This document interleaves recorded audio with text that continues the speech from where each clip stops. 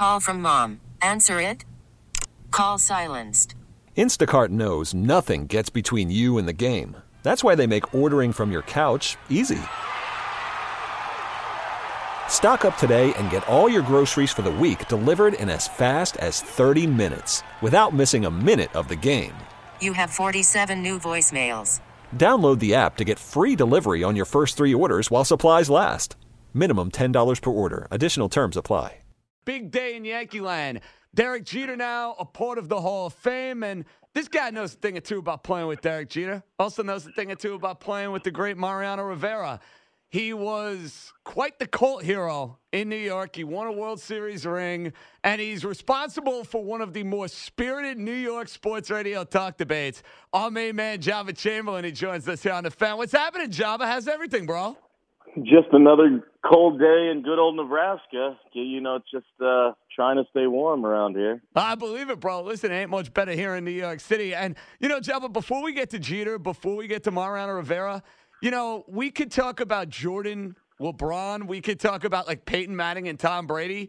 Did you ever realize that, like, your career and your future is, like, responsible for one of the more, like, passionate New York sports radio debates? Like, everybody had an opinion on whether or not you should be a starter or reliever. Like, it's one of those things. I feel like if I bring it up now, I get 4 extra calls on it. Yeah, I mean, it's one of those things where it was a never-ending issue. And, I mean, there'll still be times I'm checking my Twitter and I'll still see, you know, comments made about it. And you know, it was always something. And it was something to be talked about. And I mean, as I get older and look back and understand like what was going on, you're just a kid trying to help a team win. So you just kind of do, you know, whatever they tell you to do and hopefully try to do it to the best of your abilities. And, you know, I would be lying and remiss to say that I didn't hear it because obviously it was a topic of conversation a lot of the times when it was the bouncing back and forth. So I guess the conversation will continue. And, you know, now it's one of those things where I can be a part of it and talk about it more so than I did before. So it's one of those things that it's always fun to talk about and it's fun to be a part of. Joe, it must be pretty cool, right, to say you're a teammate of 2 future Hall of Famers in Mariano Rivera and Derek Jeter. Like, I'm sure, you know, 30 years from now, 50 years from now, you're telling your kids, your grandkids, I play with those guys. That's got to be pretty cool. I think the coolest thing for me is obviously as a fan of baseball, being able to be in that situation and as a kid that got to live out his dream and to do that alongside some greats. I mean, I've already had, you know, one teammate that's in the Hall of Fame and Pudge Rodriguez and playing with him in 2008 when Jorge was hurt. And, you know, just being able to have my son around for all those and to know, you know, when Carter looks at it and sees it, and I picked him up from a training thing today, and we were talking about it, and he was asking me, and just those memories that we both were able to create with those guys, and just how special of human beings, not only baseball players, but as friends that they were. Joe, the Yankees meant a lot to your family. You get called up in 2007. What is, like, your first impression of dealing with Derek Jeter? Well, I mean, I don't really know because I didn't go to spring training. So I didn't get the opportunity to kind of get to know them on the clubhouse level before you get to go. And I think that's such a huge advantage and such a huge thing for these kids that may have a chance to play in the big leagues throughout the year to go into spring training and have that experience with these guys. So it's not such of a culture shock, but it was my first year. I mean, nobody knew who I was and kind of, you know, just was playing it by ear. And, you know, just as a starter coming in now trying to figure out the bullpen, and you walk into a clubhouse and you see those names and those lockers and you walk into old Yankee Stadium and you're just like, wow, I mean, this is history. As a baseball fan, you kind of pinch yourself, and, you know, I literally got to look at Thurman's locker every day. It was right in front of mine. And past that locker was Derek Jeter. And I think I was more enamored with the amount of shoes he had when I first got in the clubhouse. And I was like, man, how can you wear all those shoes? And not knowing as a 21-year-old kid that's who Derek Jeter is. But, you know, I think just being able to call him a friend and somebody that, you know, would put his arm around you and show you a teaching moment when you didn't even know it was a teaching moment, and just his ability to be able to break things down and make it simple and make you understand that, don't overthink things. Let them come to you. Just handle your business and go to work. And it was just fun to be able to watch him every day and, learn so much from him. Was he one of those guys, Jabba, when you're coming on the scene in 2007, you're striking everybody out in that setup role? Did he ever pull you aside and say, all right, this is how we do things? He's the Yankee captain. He's this fixture that everybody knows. Did he have that moment, one-on-one right from the get-go with you? No, not necessarily. I think there was teaching moments along the year and things that were happening. Obviously, I was in a little different situation because, the Java rules and things that happened along that way. There were times where we talked about certain things that, that's a clubhouse conversation and those stay there. But he was just a guy that was always looking out and always, understood that, there's teaching moments and there's moments to just let them go and then, find the right place and the right time for that conversation to be had. And he was just so good at that and, just understanding the magnitude of what New York was and what came along with it as far as being the guy initially of coming in and making that splash and what came along with that and understanding that there's responsibilities and, through my ups and downs, through my faults and everything, it was just something to be understanding of what it takes and also just be a man about, your faults and own up to it and go to work and give everything you got on the field. We got former Yankee Jabba Chamberlain. He joins us here on The Fan. And Jabba, you were a very popular Yankee, but then you put on a Detroit Tigers uniform. I'll never forget this. You got the big beard flowing. By the way, is that a thing? Anytime a guy leaves the Yankees, you guys just feel obligated to let the beard go and grow some facial hair? I feel like anytime anybody leaves the Yankees now, you see them with a full-grown beard. I can't blame you guys. I think it's the worst rule the Yankees have. Is that a thing, bro? Honestly, I think the more I look at it, I think it's not necessarily a thing, but I think it just happens. Obviously, let's look at Dellin this year. When he did that, next thing you know, you're not used to seeing. Maybe in the off season he's got a little goatee or whatever. But when I saw the picture, and I'm like, holy cow! I've known Dellin my whole career from the minor leagues and all the other stuff, and I can remember running on the backfield with Dellin. And now I'm like, man, he's got a beard, and I'm like, holy cow! So maybe it's a thing. I think it's just you save money on razors. I know that. That's really the biggest thing, and you're just, you just don't have to shave. I get it and I understand it, but I think when you don't have to shave and you can just let it go, I think people let it go. Well, Java, let's be honest. Gerrit Cole looks like a new man. Now that he's shaved the beard and he's cut the hair and whatnot, and I'll be honest with you, bro, you pay me $300 million, I'll do a lot more than shave. You know what I mean? If you're Gerrit Cole of the New York Yankees, you'll get used to that clean-cut look. But going back to 2014, you're a Tiger. Beard's going, you're pitching for the Tigers, and you buzz Jeter up and in. And you could tell, you were so remorseful as a guy who was a Yankee, as a guy who knew Derek Jeter well. What do you remember from that little incident back at Yankee Stadium? Everything. No, it was one of those things where, you always, in the back of your mind, you don't know if you're going to stay with that team your whole career. Obviously, would have loved to. It just didn't work out that way. But, when you go through it, you see him every day. You see him in the cage. You see him take swings. You see how good he is. And it's always in the back of your mind, if I ever face him, how am I going to get him out? And I've seen it many a times. He's going to, try to drive something to right center. And so I get into that at bat and, just warming up when I got that phone call. First of all, it was so weird going to the other bullpen because I've never been on that side. So running in from there and, just being back after 7 years and all the things that, I've been through and we'd been through as an organization and just trying to get him out. I was fortunate enough, obviously it didn't hurt me. I got Jacoby to ground out after Derek, but it just, I felt terrible. I didn't, obviously I didn't want to hit him, but truth be told, you got to get him off the plate and, you can't let him get out and get comfortable and let him be that guy in the box. Obviously, we've seen what he did in his career for over 3,600 hits. So he has an idea of what he's doing. And so I was fortunate enough to get to face him again in 3 weeks and got him on a short at bat to a ground out to shortstop. So I wasn't definitely scared to throw in on that second at bat. I can promise you that.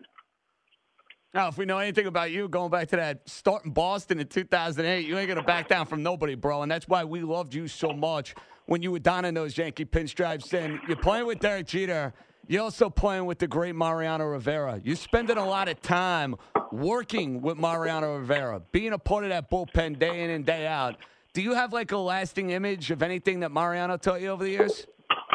I don't think it was more so what he taught me, but I'll never forget. It was we were actually playing the Tigers, and he had just given up back-to-back not walk-off homers, but homers to Victor Martinez and Miguel Cabrera on back-to-back days. And as we all know as Yankee fans and guys that played, there was always that one stretch during the year where it would be maybe one or two saves that Mo would give up, and everybody thought it was the end. And I'll never forget, Mo was throwing a little flat ground to Mike Harkey, and Mo asked me to step in. And so I'm like, okay, obviously I know he's not going to hit me. But I never really – he would been my catch partner. We had played long toss. He had done all of his stuff, but never really had just stood in 60 feet, 6 inches away from him, even on a flat ground, to understand what it was. And I'll never forget sitting there, and he would throw one, and Harkey would set up in, and next thing I know, I'm like, this ain't that hard. And then it would literally just take a hard left. And I'm like, holy cow, how does anybody hit this? And I just think just standing in the box and seeing that, and then the other part of it, just seeing him go about his work and just, I mean, you look at a guy that's power shagging and just probably could play outfield if he wanted to. His hitting skills we've obviously seen aren't the greatest, but watching him chase down fly balls and doing the things that he did, like he loved the game and he went about it and just methodical, and never seen him panic, no matter what. If it was one out and the phone rings, hey, get Mo up. It was still, he grabbed his weighted ball, did his arm swing, and he always said, hey, Java, you've got 6 to 7 pitches to let it go. Once you get out there, that's when you figure it out and hone it in. So it just, I mean, there were so many little pieces of watching him throughout and being back and forth from the bullpen to starting, and just having so many guys on both ends of the spectrum, and Mo and Andy and CC and those guys, just being able to pick from all of them. It was a pleasure and an honor, and it is something that I don't take for granted. And not only do I look at it from a baseball side, but I also look at it from a professional side as a person and also as a father. Joe, it's funny you mentioned CC Sabathia. You've played with a couple of Hall of Famers. I think you're going to be putting his name on the list too. You know what? It should be. And I can tell you, not only his numbers are going to speak for himself, but the fact of the matter is the man and the clubhouse guy that he is, and what he brings to a ball club. I mean, there's so many examples I can give of the type of guy he is, and I just think one that resonates with everybody is to see what he did in Tampa. He didn't care about the money. He didn't care about anything. He cared about his teammates. Okay, and that's who CC is.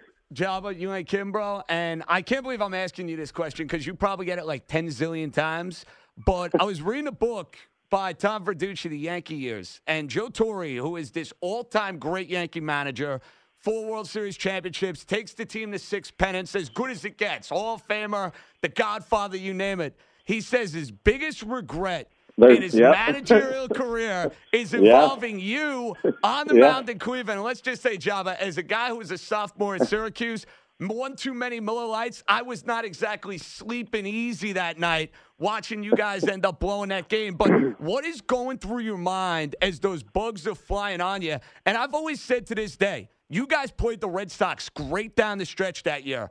I do believe if you got past the Cleveland Indians, Jabba, you'd have another World Series ring on your finger. Well, I mean, we had to beat CC. Let's figure that out too. But yeah, I mean, it was. You don't think about it and understand, and I look at it twofold. Is I didn't do my job. I mean, I don't look at the midges and what it is. And I mean, let's throw Derek in and and Derek and I have talked about this before, but I go, hey, I'm a rookie, and, things are going fast. And after it's all said and done and, the postseason's up and we're in the next year, and, Derek was always like, hey, yeah, I wanted to come get you, but the bugs got worse as I got to the mound. And I'm like, well, Derek, you could have helped me out. I'm fresh behind the ears. You're a veteran at these situations. You could help me out. But just going back to it, and crazy to think that of all the things that Joe has been through and seen and experienced, that one crazy mishap in Cleveland was something that just resonated. And I mean, at the same time, I don't put any blame on Joe. It's on me too, to be able to say like, hey, this needs to stop. And, as Gino was out there and spraying the bug spray, and, Laz Diaz, the umpire, was out there as well. It's just, I just wanted to get the ball and try to get us in the dugout and win. And, the frustrating part of all that is as your Miller Lights were going down and you're sitting there as a sophomore, I'm over here just trying to get out, and it's just as frustrating. So, I look back and twofold. Do I come off the field and Joe doesn't write that story and we have another one? But, that's probably for another topic and another day. Well, Java, I'm sure it makes it a lot easier, bro, that 2 years later you were riding down Broadway on one of those floats, celebrating a World Series championship, and you were great that year coming out of the bullpen. Alex Rodriguez was clutch. CC Sabathia delivered. And the final one I got to ask you here, my friend, because you're a guy that burst on the scene here in New York City, and we know what kind of town New York can be. We know how tough and how intimidating it can be for a young athlete. So for the next guy to come into this town, whether it's a great Yankee, Met, Giant, Jet, and all of a sudden you got all this fame and you got all this acclaim, and you come out of nowhere and you're this sensation where you're getting stopped on the streets and whatnot. As a guy who's now been through it, what would be the biggest piece of advice you would give that sort of young, up-and-coming, aspiring New York star? Oh, man. I think there's two things, honestly. First of all, you never get a second first impression. And it's just enjoy it. You've got to take advantage. There's no place like New York. It's just, you can't describe what it is to be in those situations. But at the same time, when you're going through it and everything is happening really fast, you have to learn to say no. And I think that for me, sometimes that was the hardest thing, was because you just never know if it's going to happen again. And I think more times than not, as I look back as a 34-year-old, man with a kid going to high school and seeing my son through it. There was more times that I probably should have said no and just taken a step back and just really enjoyed it, just not gone with it just because it's like, hey, go show up here. This is what you're going to do. Obviously enjoy it, but at the same time, learn to say no, take a step back, enjoy your family, enjoy the ride with one another, and just, take a deep breath, because it all goes by so fast, and you're never going to get that opportunity to look back and be like, man, that was so fun, and be able to have that experience, not only in the moment, but out of the moment, and to be able to learn both aspects of, yeah, this is great, we have opportunities, but also at the same time, you're like, you know what? I can pass on this one, and I just want to enjoy the time with my family and enjoy the things that have happened in my career so far. And, let's get ready and try to create more of those opportunities.